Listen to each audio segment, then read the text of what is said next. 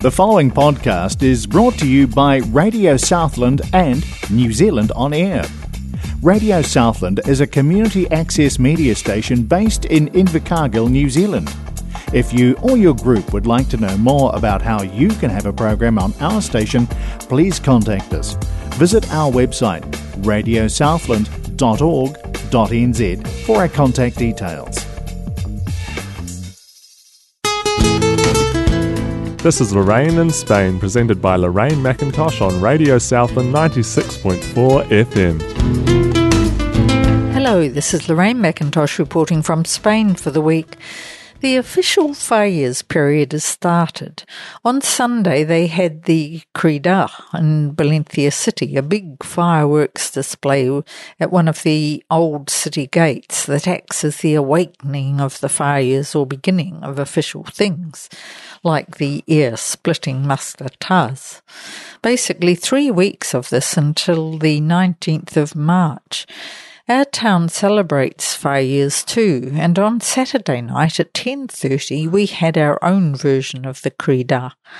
The weirdest, most unusual thing I've seen for years. On the small car park at our closest supermarket, half a block away, they took 3 days to set up a huge structure of ramps and platforms higher than the high supermarket. Come the event, we were all standing in the space remaining, and this kind of mix of theatre with fireworks began. The whole structure was made to resemble a sailing ship. There was an incomprehensible story with lots of large sparkler-type fire as well as explosive crackers. All this only a couple of metres from the front of the crowd. Plenty of police to keep us in our place, but heck, my eyes were burning, and it was clear it wasn't just me, with some tough guys next to me trying to manage. Then the smoke and being able to breathe. I managed to stop my husband taking off for some air, and we did survive.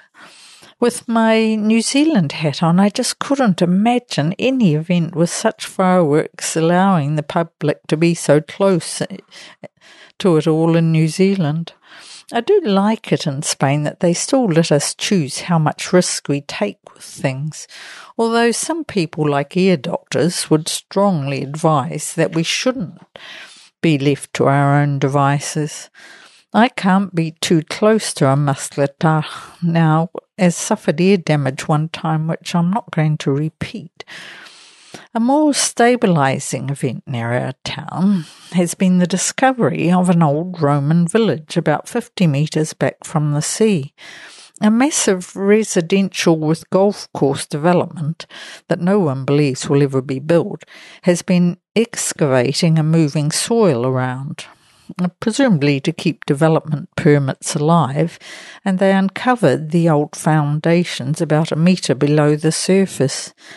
It turns out to be the best preserved Roman settlement on the Spanish coast. When developing or building things in Spain, the developers are responsible for the preservation of any ruins they find. The area has been carefully cleared and apparently many artefacts found.